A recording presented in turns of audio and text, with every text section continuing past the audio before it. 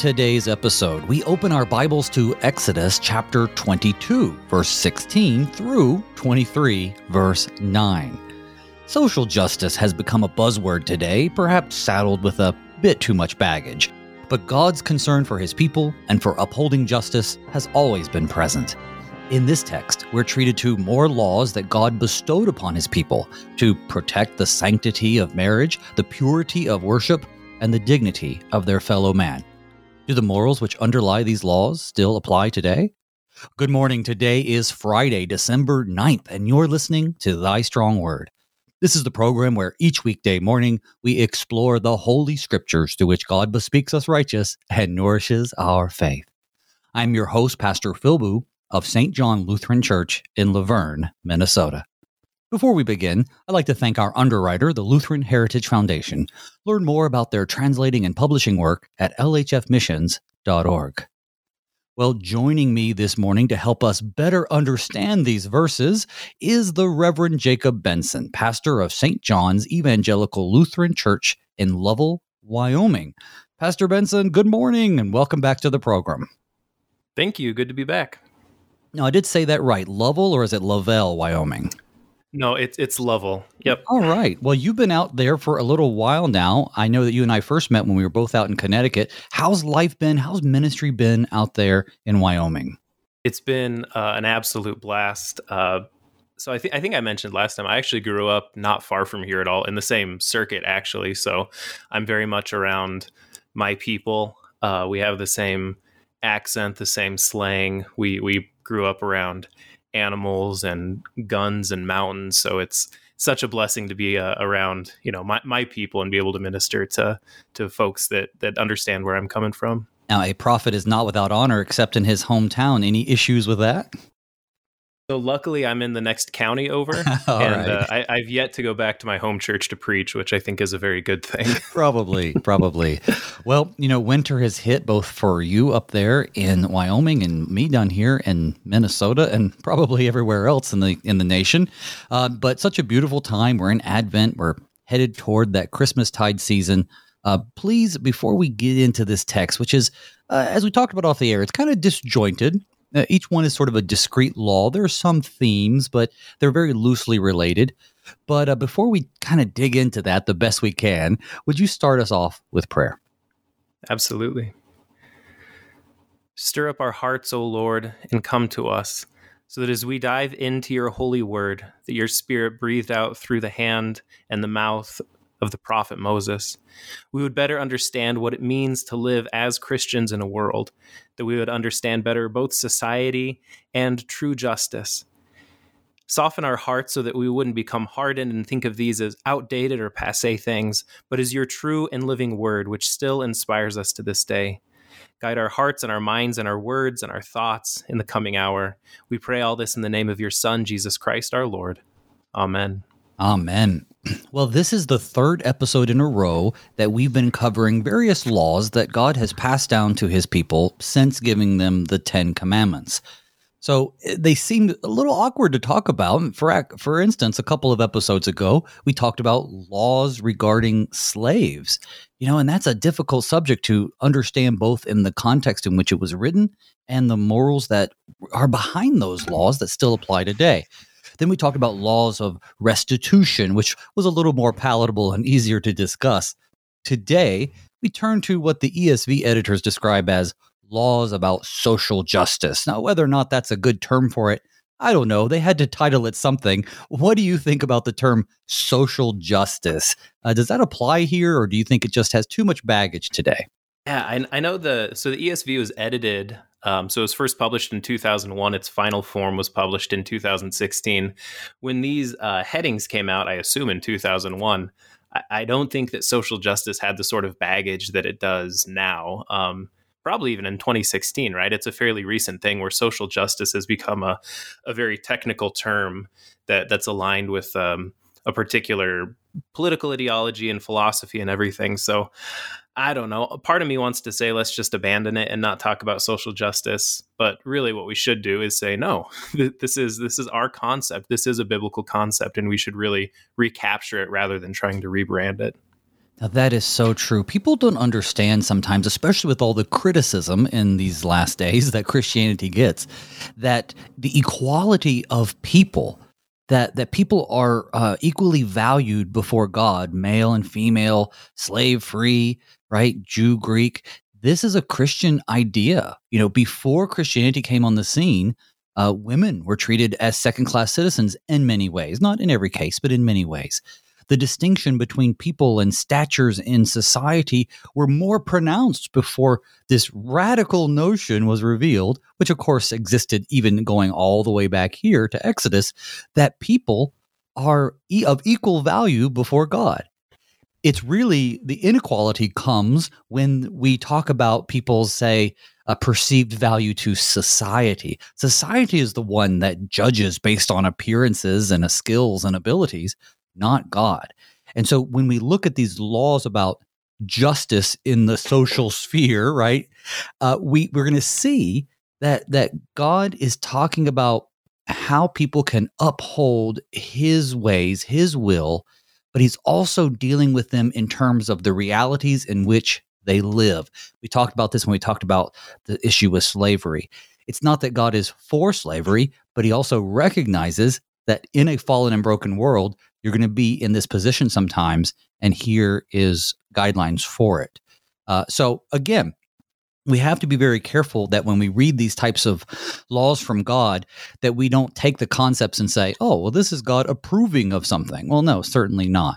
But he's dealing with people. He's condescending to us in the way that we can understand. So yeah, it's tough. Yeah, absolutely. I mean, as not to jump ahead too much, but I mean, the first verse that we're going to talk about today is a one of about.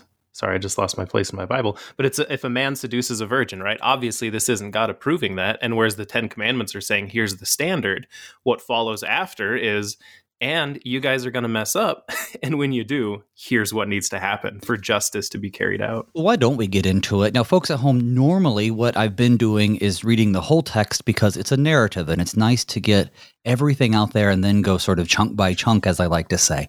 This time we're going to go, verse by verse, a couple verses at a time and get each sort of law out on the table for us to discuss.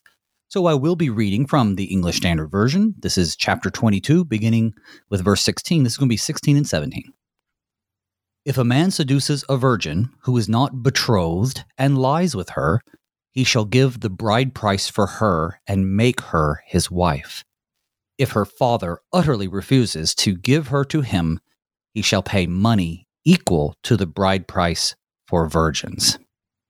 All right, so what a way to start off our conversation today.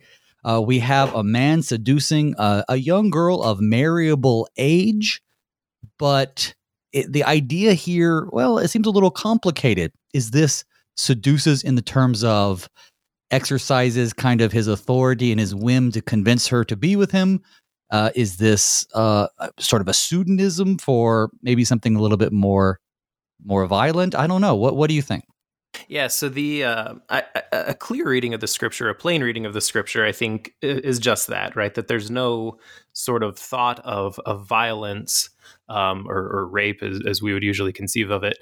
This is another thing that's sort of been changed with the, can I say, advent of a redefinition of social justice, is that this talk of consent is not just a verbalized consent, but it's also something that has to do with, all sorts of different factors that's going on. And I think if we buy into that and we look into that, we can really muddy the waters. And if we as Christians just sort of take a step back, we'll see that this is really dealing with Sixth Commandment issues, right? And sex outside of marriage. And this is... if I can just take another step back there, one thing to keep in mind is Christ in the Sermon on the Mount, he says, don't think that I have come to abolish the law and the prophets. And before that, he says, let your light shine before others. So when we're reading through these commandments, we should be looking how we can let our light shine before others so that the world may see our good works and give glory to God. So when we read this, we're not just looking for sort of a legal precedent of how to deal with an issue, but we're looking about how we are to live in such a way that brings glory to God. And for this end, we can read all of these laws in a literal sense, but also there's a spiritual sense, right? Christ has not destroyed them, he's fulfilled them, which means we approach them a little bit differently. So for verse 16, I mean, if you want to think of it literally, think of it this way, right? If a man has a daughter, he plans to give her away in marriage someday, and he'll receive a dowry for that. Now, if he's a poor man, he'll really be banking on that dowry to support him in his old age. So if his daughter is seduced and loses her virginity, she's going to be less desirable to other men. So the man who slept with his daughter needs to give a dowry to her father. But in verse 17, it's still up to the father whether or not he's going to allow his daughter to marry him. Now, this is, as we read of, or as you said, Phil, of marriageable age. And the early rabbis had a curious way of talking. These are non-Christian Jewish rabbis. They say that a young girl doesn't know what any of this means. She doesn't know what it means to be seduced. And so really, the problem is that she's being tricked into marriage, but she doesn't know what marriage is. I think that's a very silly way of looking at this. The fact is that there's just sin involved here, and sin needs to be justified. It needs to be rectified. It accosts our modern ears, but back in this time, the idea of love being the prerequisite for marriage is very much a extremely modern idea. And before then, marriage was more about coming together with someone for usually some benefit of both parties, and then you would learn to love that person. Love came sort of after marriage.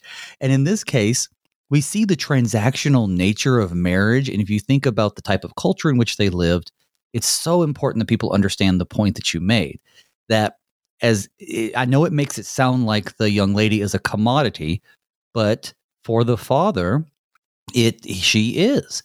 And also, there's the case where she may now, if she's been put into this position, and the father recognizes that the man who seduced her would not make a good husband, so therefore he's not going to let her just marry him, then, which is a good fatherly thing to do. But at the same time, there still should be some sort of recompense, because we have this idea that, well, she's going to now have more difficulty getting married. So it's not even just sort of his retirement plans, as you pointed out, which I think is a very accurate way to put it, but it's also her future that's put on the line. And if this young lady has been seduced, if we take that word in kind of a very literal sense, there is a little naivete on her part, but perhaps it isn't completely, she's not completely innocent either. So it's just a complicated situation. And so when God lays out the law here, he's looking out for the sanctity of marriage. He's also looking out for how these people are going to survive in a context where, as you said, the bride price was really important. Yeah, absolutely. And I think in our modern days, sort of the default response, which isn't necessarily a bad response of good Christian fathers, is to have the shotgun wedding or whatever it may be. But there are times where, the dad can decide in verse 17 right there. If the father utterly refuses, and maybe he should, right? I mean, clearly he's the kind of guy who would seduce a young woman. So maybe he wouldn't make that a good dad or husband or father, whatever it may be. Yes, this is a protection of sort of 5th, 6th, and 7th, and I suppose in 8th commandments as well. Well, let's move on, because now with verse 18, we have a very succinct law. You shall not permit a sorceress to live. Wow. So now we have witchcraft, the crime of sorcery, divination. These things show up in Deuteronomy and elsewhere, but it's very succinct here. I have a feeling that it's fleshed out more in their culture. This is sort of being recorded for posterity's sake, but you shall not permit a sorceress to live. Forbidden religious practices are really a concern for God because of, well, we just had these folks eagerly wanting to go back to slavery in Egypt because they were a little hungry in the desert. So certainly being influenced by false religious practices is going to be troublesome too. But tell us a little bit more. What do you think about not permitting a sorceress to live? It seems a little extreme. As you said, it's fleshed out more in their culture, and we'll actually see in the next verse. And I think it's clear that if something is forbidden, it's because it's happening, right? So Moses and the leaders are looking out and seeing sorcery, and they're saying, don't allow this, right? Maybe the different tribes that they're encountering throughout or as they're going to encounter throughout the wilderness. And it's, I don't know, it's pretty straightforward to me, right? Using magic or casting spells or astral projection or necromancy or Ouija boards, all of these things are punishable by death according to the Bible. So don't mess around with them. And it's not this sort of, slap on a hand type thing, right? And so often, pastors will often tell confirmation age kids, don't play with Ouija boards. It's spiritually damaging. And after reading and preparing through this, I'm just going to start saying, according to the Bible, you should be put to death for this, right? It is a huge deal to misuse the spiritual realm and not just misuse God's name, but also to tap into the powers, which aren't even real powers, of devils and demons. It's a horrible, disgusting thing that destroys both church and society and family. Well, speaking of horrible and disgusting, the next two verses are really connected to this false worship practice. I'm going to read 19 and 20. 19, whoever lies with an animal shall be put to death. 20, whoever sacrifices to any god other than Yahweh alone shall be devoted to destruction.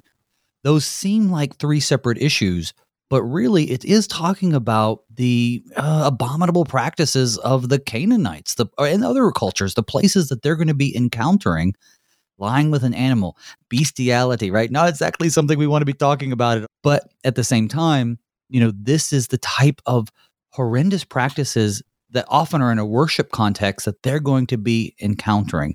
And now I don't know how tempting it would be for them to join in with that, but God makes it extremely clear that these things are an abomination. And it reminds me of the abomination of the religion of the world today. These things are so awful, and yet we toy with them as if they're just other people's opinions. These are just things that, we have to be tolerant of people who want to condemn children in the womb or mutilate their children for the sake of them being a different gender. We could go on and on and on. And I know those are hot topics, but still, all of these things are connected. It's all about not worshiping God and worshiping something or someone else. Right. And, we'll see later on at the close of 22, there's almost a repeat of that sort of this animalistic way of living. It's totally disgusting and totally unchristian. Exodus 22:19 is a great verse to keep in your back pocket, though. And if anybody ever tries to tell you about whatever, right, sodomy or homosexuality or creationism or, any of these things, if somebody tries to refute it by saying, well, that's in the Old Testament, so it doesn't really apply anymore. Oh, no. Read to them Exodus 22:19 and say, tell me that this doesn't apply anymore, right? It is obviously an eternal law from God that this is to be avoided in all ways and all things.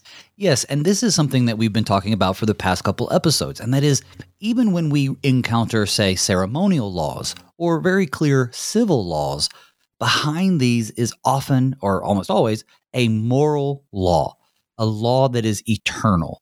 So if eating shrimp is no longer, verboten in today's culture, there's something behind it, a moral law that still applies. But when you get to something like 19, it makes pretty clear. But there are parts that don't apply. For instance, if you were to encounter someone who engaged in this behavior, say they're a sorceress, say they lay with an animal as they would with a person, then it wouldn't be our job to put them to death because there's a civil part of that no longer applies. But the morality behind it, as you said, is eternal. But whoever sacrifices to any god other than Yahweh shall be devoted to destruction. And again, we see this set apart to destruction. This is in the context of the people of Israel heading into the promised land, being told by God that it is their divine right to take this land, and as a part of them taking it, it is to blot out, as the Lord himself says, the people who live in it. They didn't ever really successfully do that because of their own failures, but this is all well within the context of God's justice, and sometimes we're so far removed from that, it sort of grates on our ears, but it shouldn't.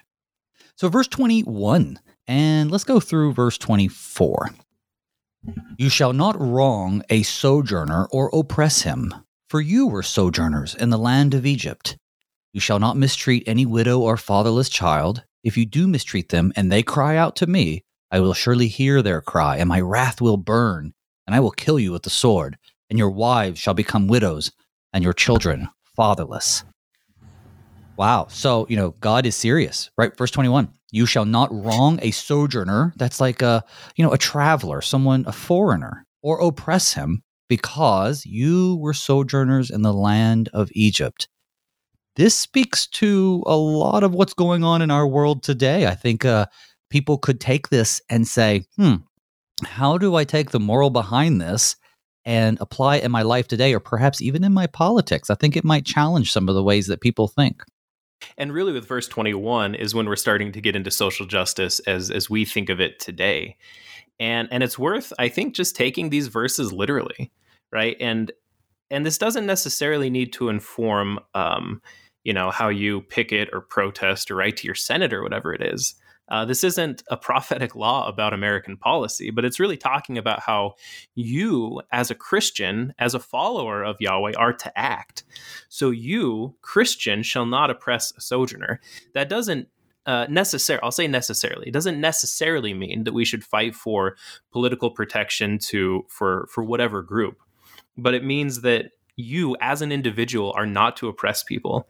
And I think pastors get this mostly because we have to deal with it so often, right? If somebody comes to a church asking for a handout or for help or for a warm bed for the night, I guess I won't speak for you. I mean, I don't check IDs. I don't, call immigration services or whatever or anything like that. We just help as we can. And this is a call to all of us to be mindful of the fifth commandment that, yes, don't murder people, but as we say in the Small Catechism, also take care of their bodily needs. Do not oppress them simply because of their status as sojourner, as a foreigner, right? As an outsider, or somebody who's not from around these parts, right? It doesn't even have to be a different country. As Christians, we are to not oppress and therefore care for everyone we encounter. Now, this is how I've described it before, and you can help me think of a better way if it doesn't make sense. But when people talk about, say, from a political point of view, say securing the border. Now, this is regardless of you listening at home, what your opinion is. That's actually not the point. But I'm speaking with someone who says, well, I think that we should have a very, very strong border. That's, I'm talking about American politics, obviously. So yes, that makes sense. If that's what you want to work for, then obviously petition your government, vote the ways that you think are best for the government. However, if someone should say cross that border and they find their way into your backyard and need help, that's not the time for you to exercise your opinions about where they should be or where they shouldn't be. That's when you do not wrong a sojourner or oppress him, and you remember that Israeli history is our history, right? What's going on with the people of the Hebrews being brought out of Egypt is our history. God redeems us from slavery to sin. And so therefore we honor people. Now that might include encouraging that person to do what's right, but we don't sort of take those things into our own hands. And I think sometimes it's hard for people to understand, to hold those two ideas in unison with one another. And as pastors, I think we have it a little bit easier because we also have the idea of confession absolution. If someone were to commit a murder and come to us for confession absolution, we would hear that confession without judgment, pronounce forgiveness in the name of Christ, but then we would encourage them to do the right thing. Those are two separate issues. So, and this is the thing too, is that, if you don't do these things, I'm skipping ahead. Do you want to talk about widows and orphans here? Well, we should, right? So you shall not mistreat any widow or fatherless child. I don't know, that makes sense, right? That's pretty straightforward. And if you do mistreat them and they cry out to me, God protects these people. God is the God of the downtrodden, right? And very violently, he says, I will kill you with the sword, and your wives shall become widows, and your children fatherless. You get a sense of a little eye for eye here, but it's more about how God says, in the case where you mistreat people who you think are just different from you from whatever reason, it wouldn't take much for the people you love to be in that same position. Yeah, I mean, and where it was early. Okay, so I guess I should say this, right? If you encounter a witch, don't kill her, right? That's not your job as an individual Christian.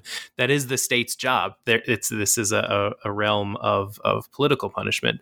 But here we're seeing you've heard it here first. Do not kill witches when you've encountered them. I think people knew what you're talking about. Go ahead. I hope so, right? But here we're seeing God is saying, and I'm not leaving it up to the state to punish you, right? I myself will kill you with a sword. Your wives shall become widows, and your children fatherless. And this is an intensified call that if you see, widows, orphans, fatherless children, single mothers, whatever it is, struggling in your town, your first instinct should not be, man, I wish we had more social programs here, or I really need to call Senator so-and-so. This is on you. Right. You as a Christian need to sacrifice things and sacrifice your own comfort and your own well-being for the sake of others, right? If you break the statutes, you are committing, or you're breaking the fifth commandment here. You are murdering them in a sense.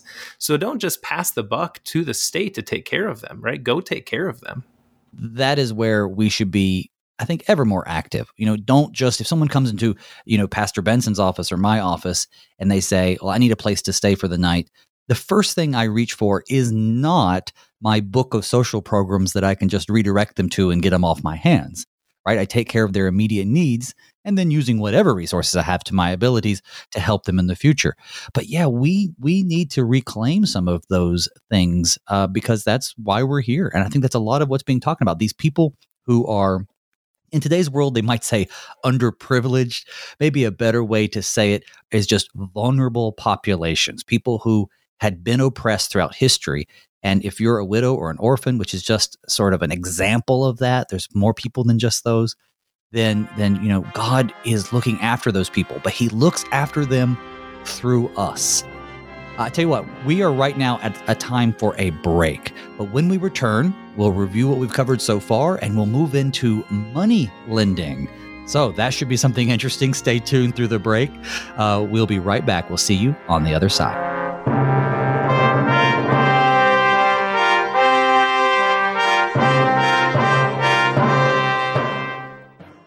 What's happening in Germany's Lutheran churches, where Iranian refugees are flooding through the doors? What new opportunities for sharing the Christian faith are arising in communist Vietnam, and how can my church play a part? Mission speakers, all LCMS pastors from the Lutheran Heritage Foundation, will come to your church free of charge to preach and lead Bible studies tying into this exciting work going on all around the world. To schedule your speaker, call LHF at 800-554-0723.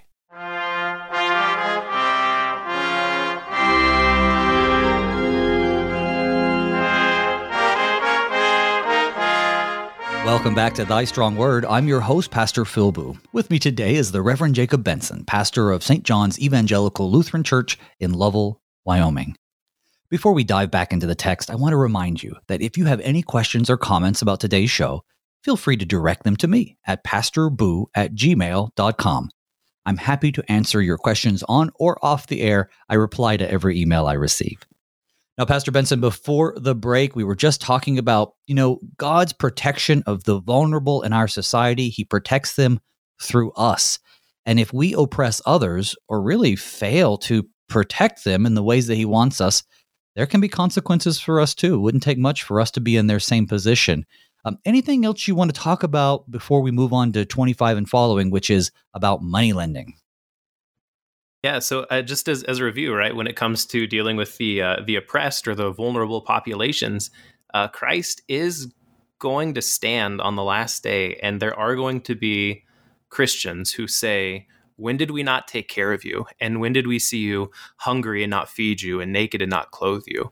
And Jesus is not going to point to hypothetical things. He's going to point to real examples where we failed. And we should be ever mindful, especially during this season of Advent, for those of us who are in colder places, that there is a call to take care of people, not only to be Christ to them, but also to take care of them as we would take care of Christ. Well, verse 25. Some of these verses do connect a little bit, so I'm going to read verses 25, 26, and 27. If you lend money to any of my people with you who is poor, you shall not be like a money lender to him, and you shall not exact interest from him. If ever you take your neighbor's cloak in pledge, you shall return it to him before the sun goes down. For that is his only covering, and it is his cloak for his body. In what else shall he sleep? And if he cries to me, I will hear, for I am compassionate. A few laws, regulations about lending and borrowing. The first is, I think, the most interesting. If you lend money to any of my people who is poor, don't be like a money lender. And then maybe even more importantly, you shall not exact interest from him. Interesting, no pun intended, take, right? Because today the whole world sort of revolves around credit and taking interest, and that's not how God wanted us to treat one another. Yeah, especially, I mean, that he makes it very clear there, right? We're dealing with fellow believers, right? Any of my people who are with you. And this is something where, I don't know if this is a time where we have to say, we must obey God rather than men.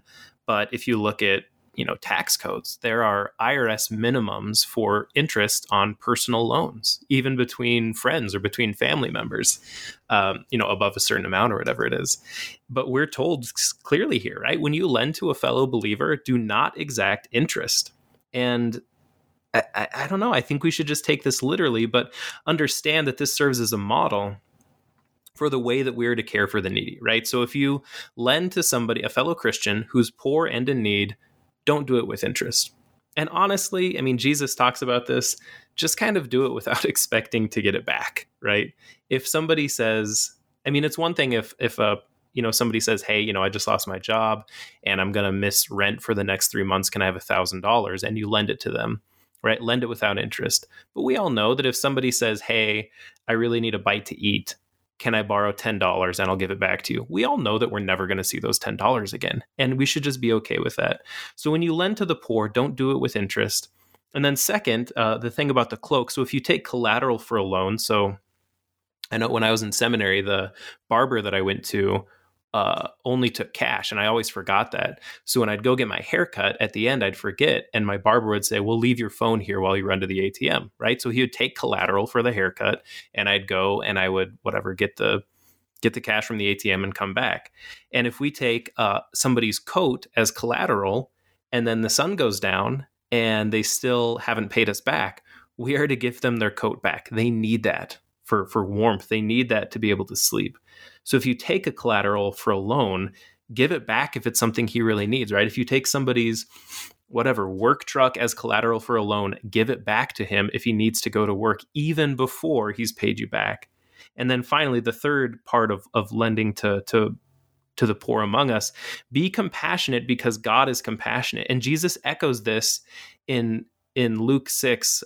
This is the Sermon on the Plain, which is sort of the less popular remix of the Sermon on the Mount that Jesus preached, not from the mountaintop, but on a plain, where he says, be compassionate as your Father in heaven is compassionate. So when we're lending, we are to view ourselves as in the place of God, right? Certainly expecting justice and fairness, but also doing so from a place of compassion. So for clarity, I can't take my, say, credit card bill and write them a check saying, I'm not including interest because I'm going to obey God rather than men. Right? This is about how we treat one another. But I do have a more serious question that I'd like to flesh out just a little bit. Before I went to seminary, I was a private investigator. And part of my job as a private investigator required, let's just say, regularly breaking some of the commandments, right? So there was a lot of deception involved. There was a lot of fourth commandment laws that it would be hard for me to get my job done if I didn't bend those a little bit. Nothing ridiculous, nothing that would disqualify me from the office. So any of you writing letters out there, don't worry about it. But, I would have to call people and pretend like, oh, I have a package for you, to try to discern where their location was, to track them down and that sort of thing. But I always had problems with that. I always had trouble with, am I really doing what I should be doing as a Christian, even though presumably the job itself is something that contributes to society, prevents fraud, helps keep people's insurance down, et cetera, et cetera. And so getting to the point, so can a Christian, say, work for an organization like a pawn shop or work for a bank or a loan company where they know that they'll be charging fellow Christians interest? What do you think about that? I mean, is that taking these things too literally? And if it's not, then why don't we understand God's law a little bit more literally? Yeah, so we covered this maybe a year ago. I'm trying to think why, because we weren't going through the book of Exodus, but we were talking about usury and interest in the Bible. And on a Sunday morning, and a dear parishioner came up to me before church, almost in a panic of, should I even go to communion today? Because she worked as a loan manager at a bank. And the sort of the initial pastoral response is always, if you're worried about it, that's actually a good place to be. Right. And it usually means that if you are sinning, you're not doing so unrepentantly. I think what gets a little messier is when we are dealing with a Christian organization lending to a Christian organization, right? So if it was, St. John's Evangelical Lutheran Pawn Shop, then it would be a very difficult business to run, because we'd have to give collateral back at the end of the day. We'd have to lend without interest and all that.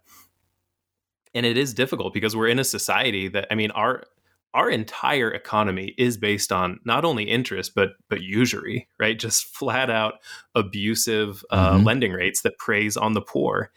And this is one of those things where we should certainly seek to act as Christians, but something where we should actually talk to, if these things are regulated by the state, talk to our lawmakers and say, hey, this is making it very, very difficult for me as a Christian to care for the poor.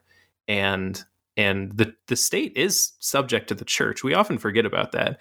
Governments are bound by the 10 Commandments, even if they don't want to be. Right. And we should fight to make sure that these laws and these processes are as Christian as possible. Now, I wouldn't say that everybody has to go out and quit their job, but it's worth thinking about and talking to your pastor and saying, hey, is this a godly vocation in which I'm working right now? You shall not revile God nor curse a ruler of your people. That's tough. That's tough in our charged political atmosphere. We could, I guess, argue that this is a lot more narrow in terms of the leader of the Hebrews, the leaders like the high priest, where Paul got himself into a little bit of a pickle. But yeah, what do we think about this? Reviling God nor cursing a ruler of your people. Yeah, this is just like, I don't know, take it literally. Do not curse your ruler and submit to them, right? Even if you think they're sleepy, or if you think their Twitter account is mean, or whatever it is, don't curse. And curse, right? It's a technical term, right? It's not saying don't cuss, right? But like specifically praying a curse upon your rulers. Just don't do that, right? You shall not reveal God nor curse a ruler of your people. And yeah, in the immediate context, there's no distinction between a political leader and a religious leader. But again, this is an eternal law to be understood spiritually. And yeah, don't revile God, don't curse your leaders. Right. And that's why we pray for our leaders, even if perhaps they don't do things the way that we think that they should. But I mentioned Paul getting in hot water, not really, but it's sort of interesting. I like how he backtracks because of this. Paul certainly took it seriously, and this is, post Jesus's life, death, and resurrection. And so Paul, in Acts chapter 23, he's looking intently at the council, and Paul says, brothers, I've lived my life before God in all good conscience up to this day. And the high priest, Ananias, commanded those who stood by him to strike him on the mouth. And then Paul said, God's going to strike you, you whitewashed wall, etc., etc. Then those who stood by said to Paul, would you revile God's high priest? And Paul said, oh, I did not know, brothers, that he was the high priest, for it is written, you shall not speak evil of a ruler of your people. So Paul even cites this. I think there's a greater point to be made in terms of the ruler not really acting like a ruler, but still he cites this as sort of my bad. I might have handled that a little differently. Yeah, the equivalent would be if, what Paul was going through, if the president of the United States walked in and you don't know what he looks like, and he walks up to you and says, hi, I'm Joe. And you say, hi, Joe. And then once you realize that he's the president, right, you feel like you're 2 inches tall, right? Why on earth would I call you that, right? Why would Paul revile somebody? Yeah, and this is hard for us, right? Do not revile God, and in the same breath, don't curse your ruler. Well, there's a connection there, right? All authorities are ministers of God. Jesus says, right, he quotes the Psalms and says, you are all gods, right? Which, I mean, that's a lot to unpack there, Yeah. but there is a parallel between lowercase g, God, and a ruler. Let's move on. Verse 29 through 30. You shall not delay to offer from the fullness of your harvest and from the outflow of your presses. The firstborn of your sons you shall give to me. You shall do the same with your oxen and with your sheep. 7 days it shall be with its mother. On the 8th day you shall give it to me. Maybe one more. Verse 31. You shall be consecrated to me. Therefore you shall not eat any flesh that is torn by beasts in the field. You shall throw it to the dogs. Okay, so a couple more rules, regulations, and laws put out there. This is about, giving to God what is God's. And this certainly is connected to consecrating the firstborn, as we saw in the Passover, following the Passover. Yeah, and this is, one of those examples where we have to sort of keep, one foot on earth and one foot in heaven as we're reading and interpreting and applying this verse. So most of us are harvesting, so to speak, from our 9 to 5s, and we should not delay in giving from the fullness of our harvest to the Lord. That means, pastors talk about this a lot in preaching and stewardship sermons, right? If you're going to tithe, and I think that's good, people should tithe. If you're going to tithe, do it pre-tax, right? Give from the fullness, give to the building up of the Lord's house, to the preservation of his ministers, to the furthering of the gospel far and near. All of that should come from the fullness of our harvest, not after taxes or after I pay the bills or after I do all of this stuff. Then I can sort of divide what's left by 10 and give that, right? We are to give the first fruits. When people ask me whether or not they should do pre-tax or post-tax, I always say first one, then the other. I'm stealing that. I like that. And in terms of a literal sense, do this what you will. Obviously, as you said, it's about the sacrifice and the Passover. But we shouldn't sort of apply this as, well, the Bible says that my firstborn son has to go off to seminary and be a pastor. I don't think that's what's going on here. I think this is a chance where we can sort of, lift up our eyes, sort of not to the earth, but to heaven and look at these things spiritually. And think about this Christologically, right? God's own firstborn son was offered up to him. And God's son was like an ox who bore the sins of the world atop his strong shoulders, and he's offered to God. God's firstborn son was like a lamb who was slain as a sin offering. God's own son was taken away from his mother. On the 7th day of his passion, she didn't see her own son. And then on the 8th day, so to speak, he was given back to his father for all of eternity. And so this is a great, rich way of meditating on how Christ does not destroy, but fulfills this law. And when we read this and say, what do we do here? Is this just about writing a check to church? We can sort of peel off the scales or put the cross before our eyes and see that this is a deep, Christ-focused, rich, Christ-centered passage. Oh, yeah, that'll preach, as they say, for sure. Yeah. Well, now we're going to be in chapter 23, but really... Sorry, can I talk a little bit about verse 31? Of course, please. Yeah, so it was one of those where I kind of read it and said, well, that's weird, and wanted to skip over it.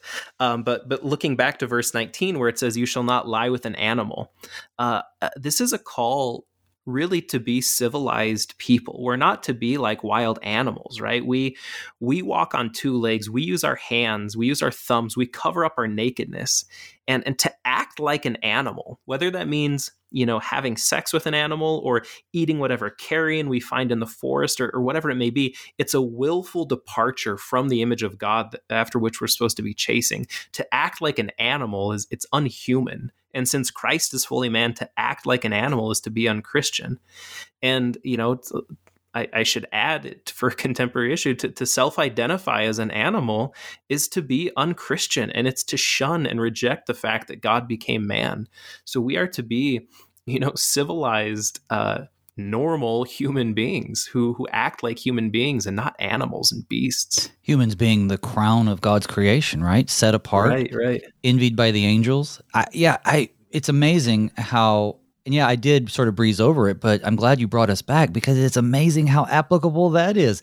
And not just for the sort of literal application to those who are seeking to identify as things other than human, or to identify in ways that are not consistent with the human God created them to be, but just in general, right? We're to be civilized. And we see throughout history a constant, civilization of human beings that sets them apart from animals.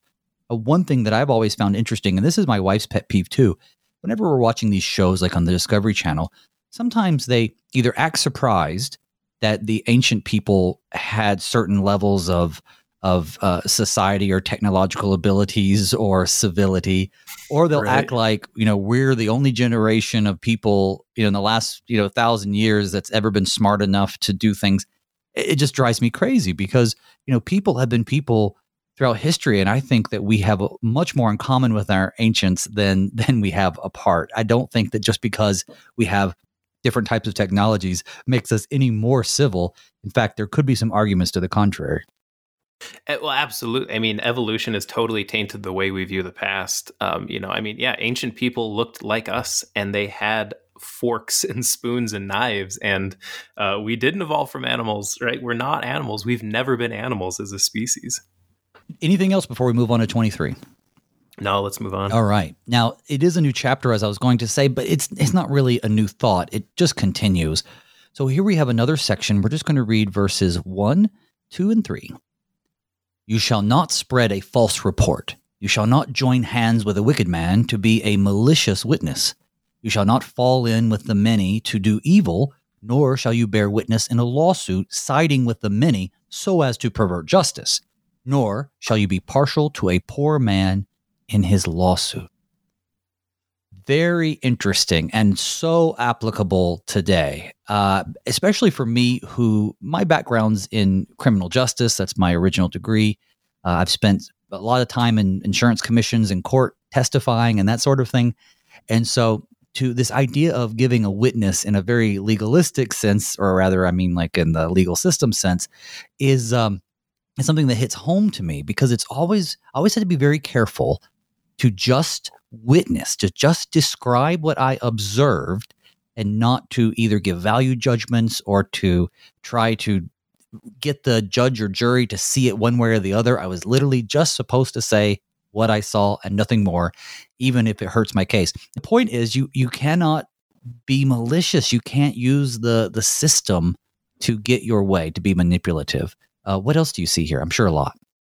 I mean, that's the whole system now, right? Is about precedent and manipulation in order to be technically right in a court of law rather than actually right. And this is totally condemned by the Bible here.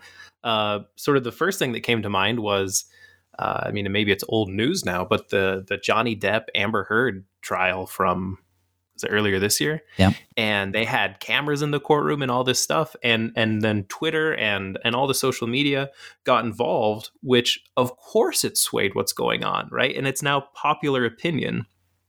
And just siding with what most people are saying doesn't make it right. Now, I don't even remember. I think it was like a civil suit or whatever. I don't even remember what the outcome was. But the point is, justice is not determined by the loudest voice. Vox populi, vox dei is not really a good proverb to live by. Right. It's justice that needs to be carried out. Another sort of pop culture, my wife and I just watched a documentary called Hey Pepsi, Where's My Jet? Which is fascinating. It's on Netflix. I haven't seen the documentary you're speaking of, but I do know what you're talking about. Go ahead. Yeah, you remember the story of the guy, and I won't spoil it for anybody. But at one point, one of the advertisement guys is asked to go testify in court, and he tells the CEO of Pepsi or whoever what he's going to say, and the guy goes, "Yeah, we're not going to depose you." Right? Like, you're going to say all the things that are not going to make us look good, so we're not going to bring you forward in court, right? No, you have to bring all the witnesses forward and to say this is what happened. And like you said, not to offer an opinion, but just to speak the facts. And holy smokes, when does that ever happen anymore? Well, and that's one of the things that got me disenfranchised with the criminal justice system. When I was, again, in undergrad, we had things like legal theory and we had mock trials and that sort of thing. And of course, I was trying to be on a route to law enforcement, not the legal system, but still you took all these classes. And they were talking about the defense attorneys, the idea where everyone has a right to a defense. But the concept is that if you're guilty of committing a crime, you receive an attorney who protects your rights. But the way the system actually works is your defense attorney is hired to get you off the hook. And that is different than the intention. The intention is so that you, if you are guilty, that you are served an appropriate punishment in accordance with the law while your rights are protected, right? It's not cruel and unusual or anything like that. But now, it's just all about getting every little way to try to get you off the hook. And that's just not consistent with, I think, even what we should be doing as Christians. And this doesn't just apply, I think it goes without saying, but we should say it. This doesn't just apply in the context of a courtroom, right? The 8th commandment, right? We don't go off and besmirch our neighbor's reputation or conspire against them. Yeah, absolutely. Again, that's what true justice is. It exists in the streets and in courtrooms and everywhere else. Verses 4 and 5. If you meet your enemy's ox or his donkey going astray, you shall bring it back to him. If you see the donkey of one who hates you lying down under its burden, you shall refrain from leaving him with it. You shall rescue it with him. Now, this is it's just interesting because it seems at once antiquated, your enemy's ox or his donkey, while at the same time so apropos for today in our divisive world. Your enemy's ox and his donkey, it's running off. You don't laugh at his misfortune. You help him, even if you don't like the guy. Yeah. Antiquated is true. I mean, I live in Wyoming, which itself is pretty antiquated. Sure. There's a case of cattle rustling going on a few counties to the south of here. And it's true, right? And during the summer, we're right up to the mountains here. People will let their cattle, especially out, free range. And if you see somebody's cow out, you give them a call or you call the sheriff or whatever. And if you see somebody's cow that got out and you really don't like them, you still have to do that. Right. So it's kind of cool for me. I get to preach on this verse without, making a contemporary example. But for a contemporary example, imagine that you're driving down the highway and you see some car up ahead. You recognize it as the guy that you just absolutely hate. You can't stand him. He's a jerk. He always gets in fights with you about politics. He says mean things about your family. He's just the worst person you can imagine. And as you get closer, you see that his driver's side door is open and he's actually has the car in neutral and he's pushing it along the highway. And you, as a Christian, have a moral responsibility to get out and help the guy, whether that means helping him push it or giving him a ride or whatever it may be. Don't leave his donkey lying down under its burden. Rescue it with him. So verses 6, 7, and 8 are more about, this is kind of about the lawsuits and the legal stuff and the false charges, but a little bit more in general. You shall not pervert the justice due to your poor in his lawsuit. Keep far from a false charge, and do not kill the innocent and righteous, for I will not acquit the wicked. And you shall take no bribe, for a bribe blinds the clear-sighted and subverts the cause of those who are in the right. And I'll read verse 9, which is the last verse of our text. You shall not oppress a sojourner. You know the heart of a sojourner, for you were sojourners in the land of Egypt. And that's how this section ends.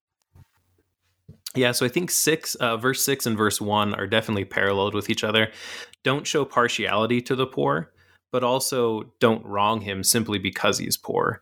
And this is, again, social justice as we talk about it today. People will say that the oppressed are treated poorly in a court of law or whatever. And sometimes those claims are totally fabricated, and sometimes they are very legitimate, right?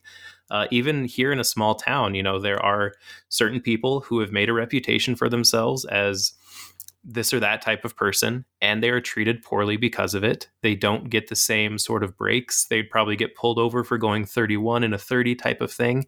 And that's not right? We don't show partiality to the poor simply because they're poor. And this is where modern social justice overcorrects and does show partiality.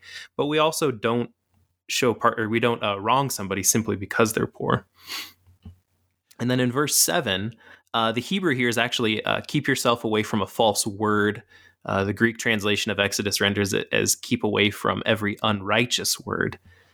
This is a call to flee gossip, but also, somebody should have preached this to you when you were working as a private investigator, right? To not get caught up in all of these false reports, whether, in the streets or in a courtroom or whatever it may be. Letting life and reputation be destroyed in the courts when you could do something to prevent it is akin to killing the innocent and the righteous. And if you do, know that God will not acquit the wicked, right? Justice is always served, sometimes now, sometimes in the world to come. But we are to keep ourselves far away from lies, slander, gossip, any sort of false word, and then also false actions with bribes, right? Don't take a bribe, and also don't offer a bribe. Well, for the record, I never gave a false report. Good. But no, so yeah, what we see here too is the insistence that the system, whatever system really that is, needs to be trustworthy. The fact that bribery is mentioned here indicates, or these false charges indicates this is a widespread problem. And we think of our justice system today, and people, as I did, lose, they get disenfranchised with it. They lose their confidence in it, and they go, oh, it's just so rigged. I don't know if this helps, but if nothing else, we can see that this has been an nearly eternal problem, that the sin of people, rigs the system. Right. Israel's been out of slavery for like 10 minutes at this point, and they have to be told to not give bribes. Well, we are at the end of our time together with just a few minutes remaining. Anything else you want to cover before we conclude? I just love that it ends with that almost like an antiphon or a refrain of, you shall not oppress a sojourner. You know the heart of a sojourner, for your sojourners in the land of Egypt. And this just comes up again and again in the Old Testament. And it should cause us to reflect on what's going on, not just, Israel is brought out of slavery. In a spiritual sense, we were all once sojourners in the Egypt of sin, and we've been rescued through the baptismal waters of the Red Sea. So we should live like it. We should seek justice because a just God rescued us. We should seek peace in the land because the God of peace brought us to a land of rest. And all of these things, whether literally or spiritually, should always be on our hearts and our minds. We should be thinking about them and wrestling with them, about our jobs, about our day-to-day life, about everything, realizing that God rescued us. And because of that, we are to act and live a certain way. Beautifully put. I'd like to thank my guest this morning, the Reverend Jacob Benson. He's the pastor of St. John's Evangelical Lutheran Church in Lovell, Wyoming. Thank you, Pastor, for being on the show again. I look forward to when we can get together in the future. Thanks. This was a blast. When we return Monday, we will cover a few more laws regulating worship on the Sabbath and during festivals. Plus, we'll hear about God's promise to his people to protect them from their enemies as they move toward Canaan. Until then, may God's peace and blessings be with you all as we pray, Father, keep us in thy strong word.